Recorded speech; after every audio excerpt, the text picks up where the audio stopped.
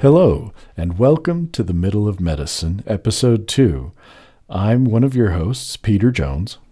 And I'm your other host, Aubrey Jones. And today we're here to again talk about something from medicine. And Aubrey, as we were talking about what we wanted to discuss today, you said you had an idea. Why don't you tell us kind of what prompted this idea, and then let's dive right in. Well, I thought the idea of sort of the power struggles in between the whole chain of command in medicine would be cool to talk about, especially because I am at the very bottom and you are at the pretty much very top. Because I had an experience the other day where I floated to a different unit, and that was a funny story in itself, but I floated to a different unit. I was with completely different workers I didn't know, and I was on a one-to-one with this little baby, and we'll put kids on one-to-ones. I think I've mentioned this before, if little kids are kind of pulling at their tubes and that kind of stuff, just to make sure they're not ripping out anything that needs to stay in. Sure. And so I was watching this little girl. She, I think, was less than a year old, and she had not slept very well that night. So finally, we're at the point where she had finally gotten to sleep. It was like 2 p.m. She was finally asleep. She, again, did not get very much sleep last night, so we were like, okay, we're not bugging her. She is staying asleep. And then the lovely nephrologist comes right up to the nurse's station. I wasn't even in the room because I just wanted her to stay peace and quiet asleep. And this lovely nephrologist comes up to me and is like, "This is my nephrology patient. I just need to go in and assess her." And I was like, "Oh, okay. She's asleep right now. She finally got to sleep." I was trying to be nice. I was like, "She's finally asleep. Will you just be, careful when you're in there?" And he was like, "Oh, yeah, of course." And he waltzes right in, starts banging on the machines, and she wakes right up and starts screaming. Of course she does. And I was like, I was very angry about that. So that prompted me to kind of just think about the power struggles, because I was like, in the physician's eyes, at least that specific physician, he just kind of waltzed right in, disregarded what I'd said, because I'm the lower on the totem pole, Yeah. So that was just interesting to me, because even though I'm lower, like, I'm the one with the patient all the time, so I know more, I don't know, the day-to-day things about the patient, right, and their sort of routines and what they need in that moment. So it was just a frustrating moment for me. It definitely sounds like it. Mm-hmm. I've seen that. Probably have done that at times. But what other things have you seen along those lines in the time that you've been working there at the hospital? Just little things like when the physician's round in the mornings, especially during a day shift or something.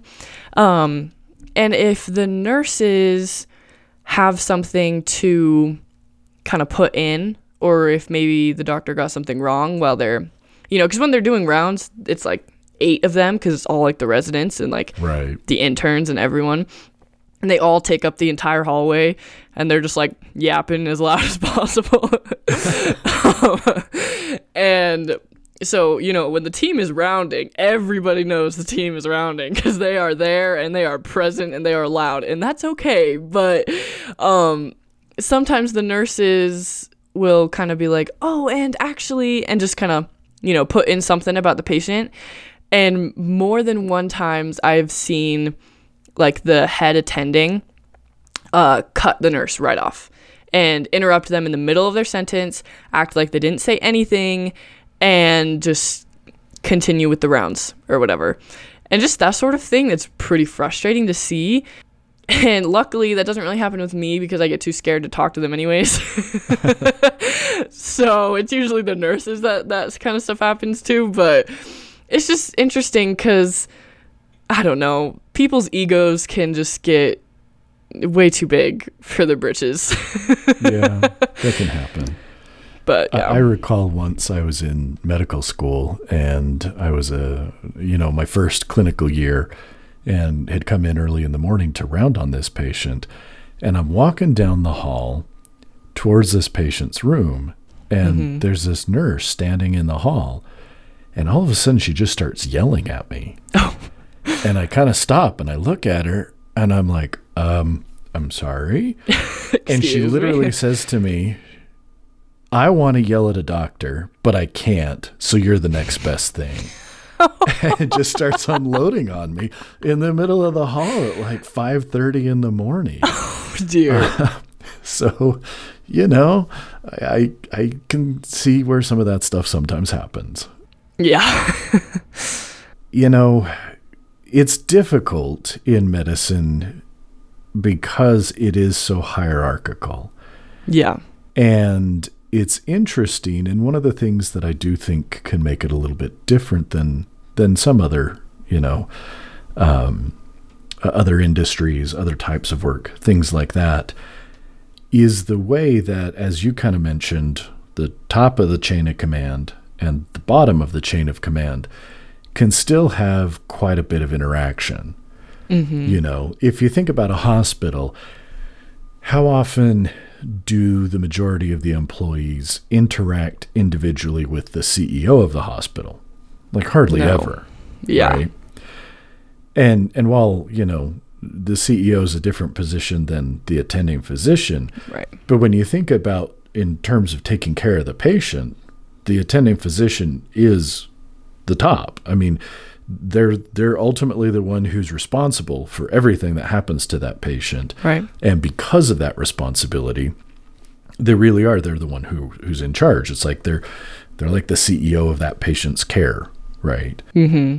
But you have that opportunity now to interact fairly regularly with all the members of the team, because at least if you're trying to do a good job, you should be talking to the nurses and the techs and the patient care folks to really find out what's going on with your patient that day, and get a better idea about, what's going on, what needs to happen next, and kind of understand everything. Mm-hmm. And you throw that hierarchy in there, and then the fact that these people of lots of varying degrees of responsibility, varying degrees of education, training, and all that are now interacting on a really regular basis, there is going to be some conflict that is inherently in there. Right. Have you had to address any of that conflict yet, or have you been able to kind of sweep it to the side?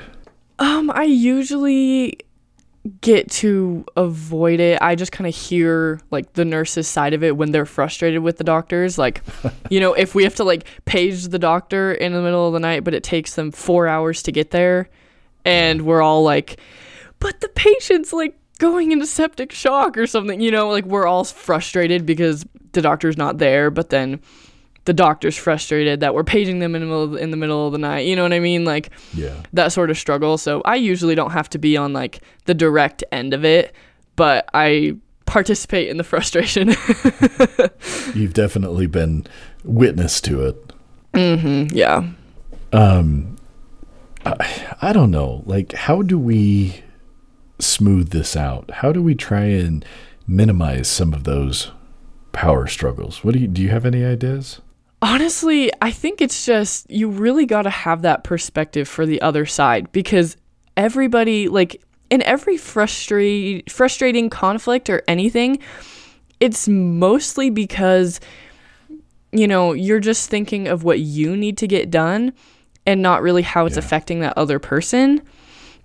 So again, for instance, if we're paging the doctor in the middle of the night, it's because, we don't really know best, quote, for the patient, really.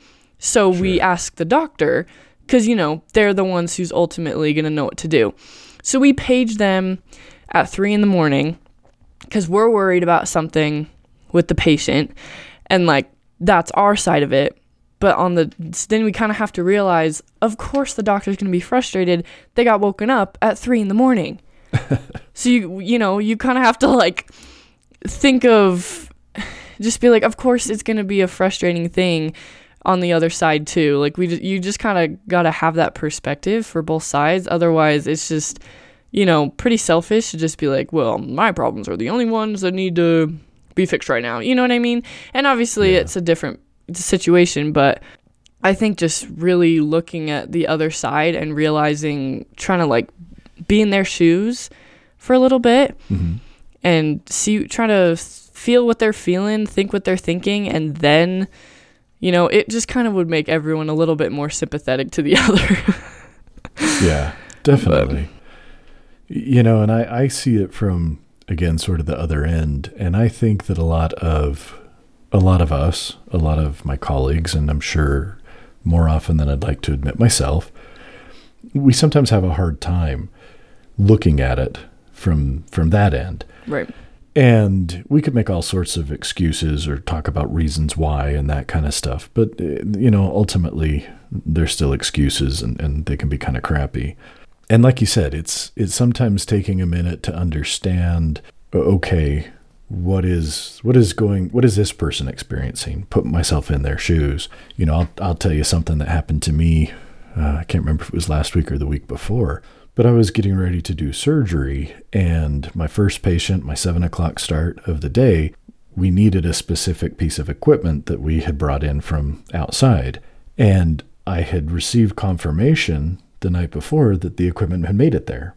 But that morning, nobody could find it. Oh, dear. And the nurse who usually works with me and who knew had sent me the text and said, hey, this is here. He was sick, so he wasn't there. Oh, dear. So we're kind of going around. We're trying to find this. I'm trying not to delay the rest of my cases. So I said, let's switch. Let's take my second case. That patient's here, ready to go. Let's get them in. Let's do that first. And then that gives us time to keep finding this piece of equipment. Because again, we knew it was there. We just didn't know where it was. Right. And unfortunately, my scrub tech, who was working with me that day, had kind of gone ahead and opened the hand piece for the machine that we were missing. Oh. So now we've opened it. Right. Now we have to use it, or we have to send it down to be reprocessed. Right. And I said to him, hey, how long does this take to reprocess? Oh, it takes 53 minutes. Ugh. And I'm like, well, my next case is going to take like 15. Yeah. So if we grab my next case, we bring them back, we do that. Then it's done. We're going to be done, and then we're still waiting for this thing to be done before we can do the next case. Anyway, we continue to look around, and I might have lost my temper. There may have been a few choice words uttered in the course of this. And, and this was bad of me. But at one point, this tech just said, okay, well, I'm going to go and send that down to reprocess it. And I just turned to him and I said, don't do an effing thing until I tell you what to do.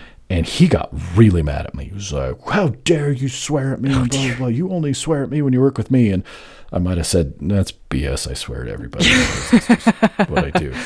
But, and later I ended up, and I apologized. I said, hey, I'm sorry. I lost my temper. That was uncalled for. I shouldn't have done that. But at that moment, I was having a hard time looking at it from his standpoint, where he's trying to do the best he can. And I'm frustrated going, look, you don't usually do urology. You don't really know what you're doing.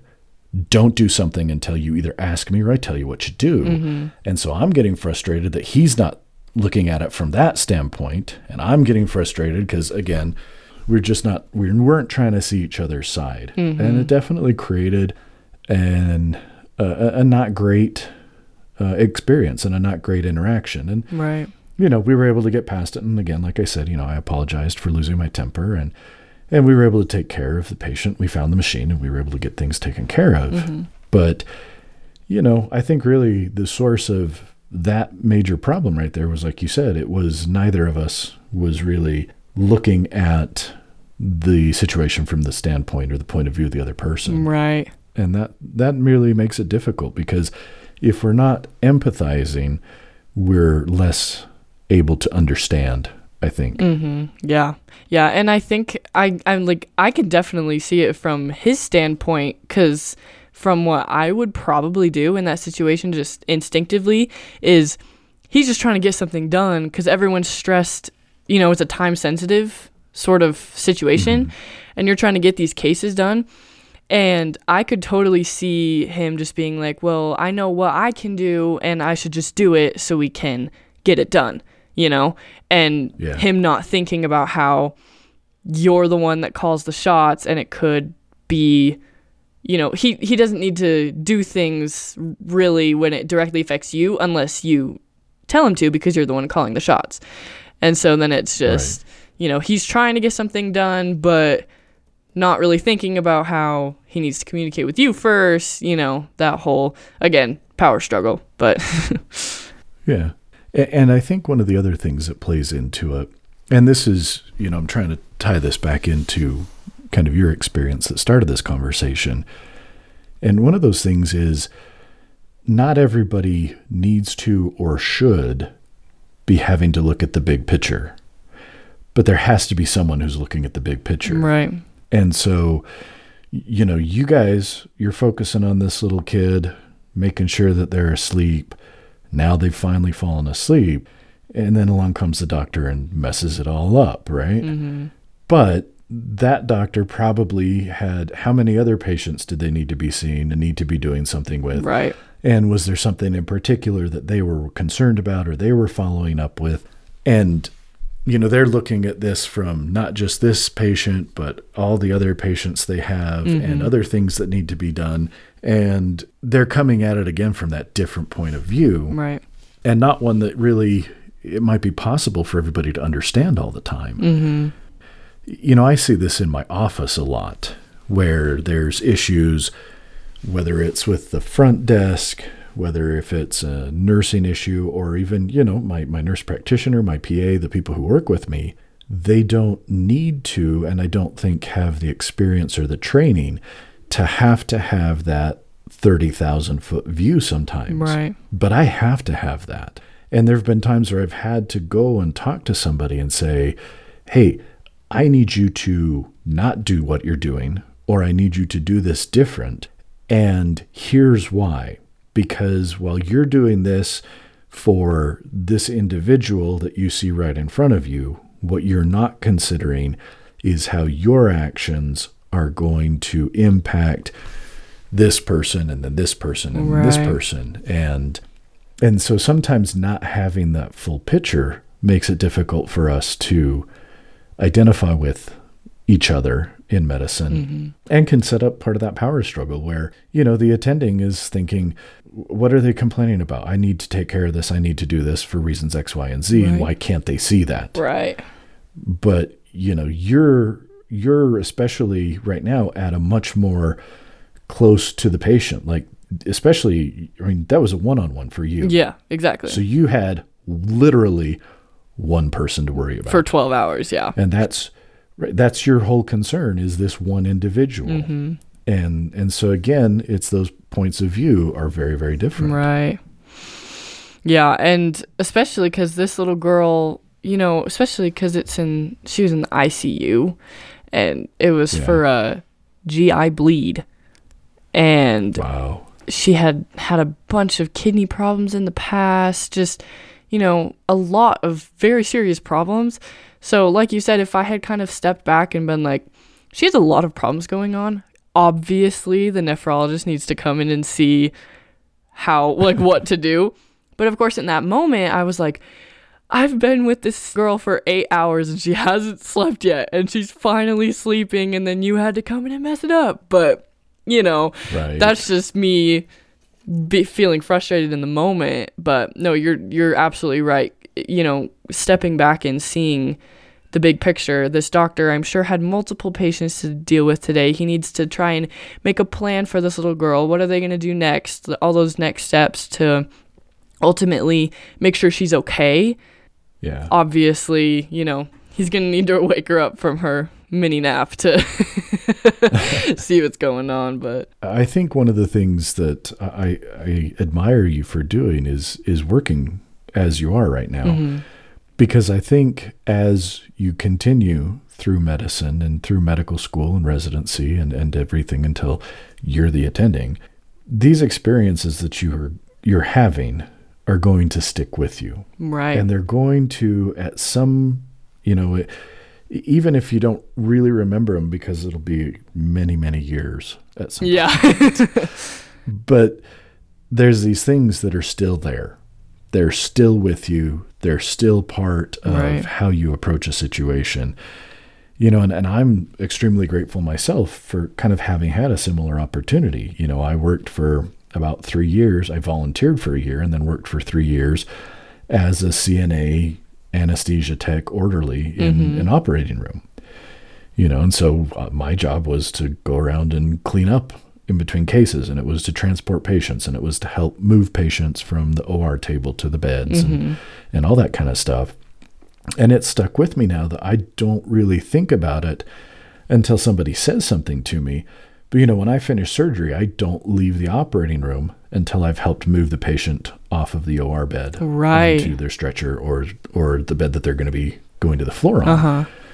And again, it's not an intentional thing. It's not something that I've specifically thought about.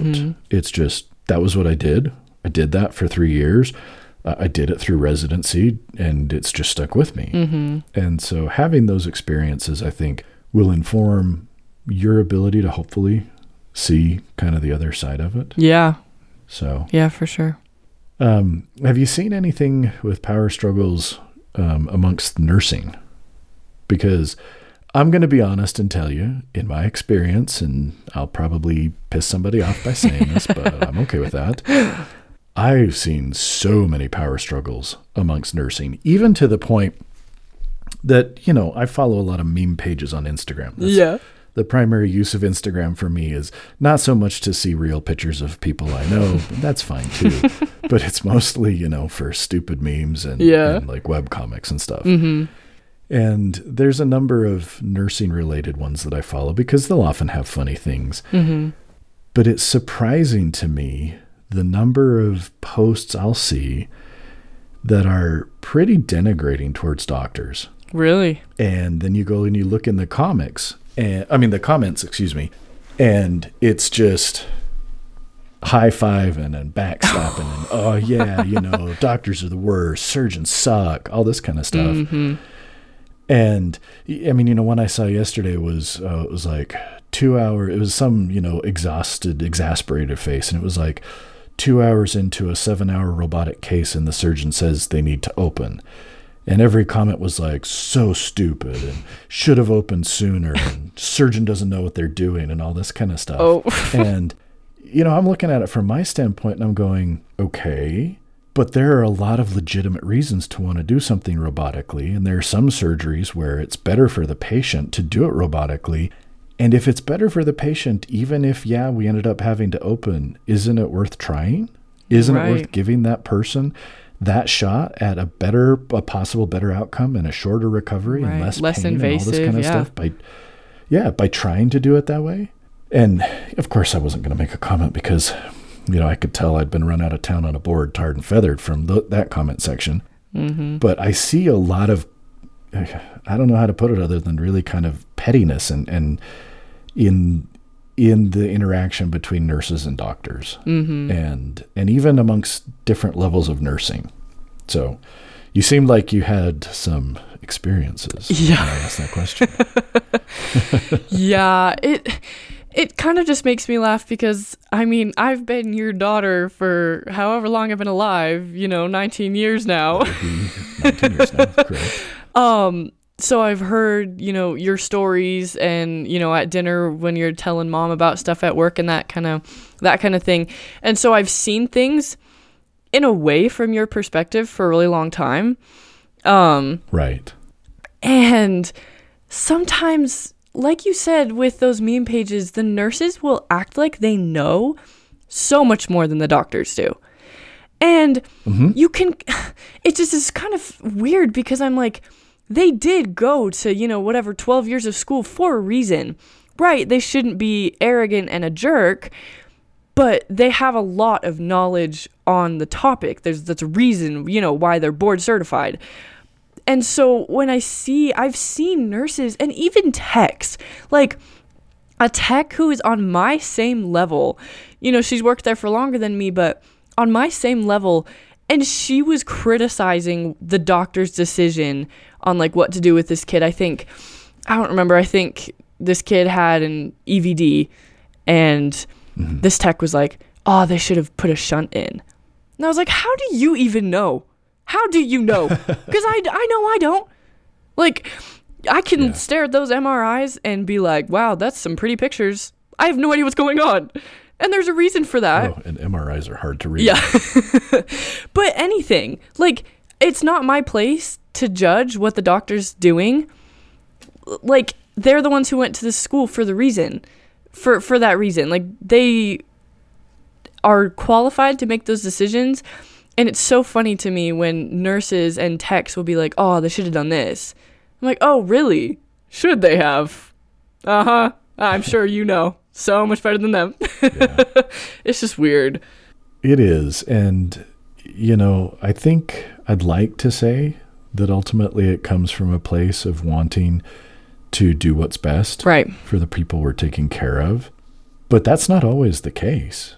Honestly, there are times when it's just straight up, it's pride, it's arrogance, it's, and the second we start focusing on that is really when we're going to make a mistake. Right, exactly. It's when we're going to miss something. It's when we're going to do the wrong thing. And we don't ever want that to happen. No, of course. I've also seen, again, in sort of my experience from my side of it, it's interesting to see the power struggles that exist amongst nurses, and you've got your more senior nurses, and of course they have more experience. But at the same time, you've got your brand new nurses who just are out of nursing school. And while they may not have the experience, they've been through the book learning a lot more recently with more up-to-date information. And it's fresh. Yeah. And it's more recent. So it's probably more accurate.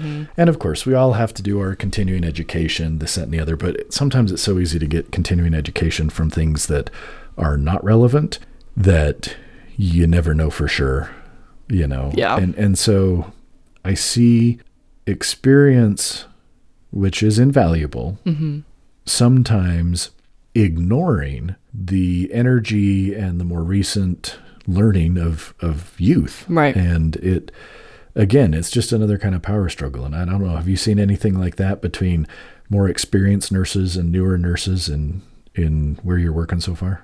Yeah, I mean, there's a couple of the nurses, I've worked with a bunch of different nurses at this point, some that are, fresh out of school and some who've been working there for 30 plus years. And I've noticed a couple times where they'll be talking about something with meds or, something specific. And the newer one will be like, oh, I thought we did it like this. I thought we learned it this specific way. And the older nurse, the more senior nurse might be like, oh, well, I've been doing it this way my whole life. And the newer nurse will be like, oh, well, last year when I was in school, we learned it this way. And they'll kind of be like, just kind of arguing about it. And I'm like, you both may be right. Yeah. But, the fresh new information is usually what I would go with. It's just funny to see that power struggle because the senior nurse is going to think they know the best because they've been doing it for so long. But the new nurse, like you said, like that textbook stuff is fresh in the brain. And so, they might have the newest information, and it's just kind of funny to watch them kind of battle with that. But, one of the things that, and I think this will maybe be our takeaway message from today's conversation, and that is, it sometimes is easy for us to forget we're all on the same damn team. Exactly. Really, we are. We're all there for the same reason. Yep. We're there to take care of these people who are trusting us to do that. And, we need to do what we can to not let our egos get in the way, to not let our titles get in the way. Exactly. Doesn't matter what extra initials we have after our name. We need to all say, okay, we're in this together, and what can each of us bring to the table? And that requires humility on all sides. Sometimes, the physician is going to have a good reason for what they're doing. And you know what? It's just like we used to tell you guys when you were younger sometimes. You don't always need to know why mom and dad are telling you to do something. You need to do it first. Yep. And it's the same thing in medicine. You know, you don't always need to know why the physician has said, hey, here's what we're going to do. Sometimes you need to do that and then learn why. Maybe ask at a time when there is time to learn about it, or look it up, or figure that out. And at the same time, especially, when you're a new resident and stuff, man, you talk to the nurses, you ask the nurses, you're like, hey, so what would you usually do in this situation? Yeah. And you may not do it, but at least you're kind of getting some input as to, these are the things. And again, where the nursing staff and people like you have so much more time with the individuals and can see more, we need to be willing to come and say, what have I missed? What am I not seeing? What do I need to know? And like I said, that all goes back to this idea that, we're on the same team. And it's just, I feel like sometimes, especially with the egos in medicine, we forget that and we don't act like it. Yeah, exactly. Yeah. The most important thing is that we're there for the patient. That is the reason why we are all there. And that's exactly right. There's so many different jobs and different delegated tasks for a reason, because there's a lot going on in medicine, because we're trying to make the patient have the best quality of life and well-being as possible. And that is the number one reason why we're there. Yep. I agree completely. Well, any other ideas or anything else that you wanted to bring up today? I just really want to reiterate again, it's not only in medicine, it's in the whole world, especially with everything being so crazy right now. Just like think about the other person, think about other people's perspectives, be kind, put away the pride that everyone has so built up in everything in life lately. Everyone is so proud to have their opinions and their beliefs and everything, but just everyone being kind and sympathetic and realizing the big picture of why we're here anyways is just really the most important thing, I think. I couldn't say it better myself. So I think on that, we'll go ahead and wrap this up. Again, appreciate everybody who's given us a listen. Please subscribe and, maybe leave a review or so if we get a little bit more episodes and you're comfortable doing that. I feel a little weird asking for reviews after we've only really released our second episode here. But, again, we appreciate everybody from listening, and we'll look forward to getting back together, talking about something else in another couple of weeks. Yeah. Thank you.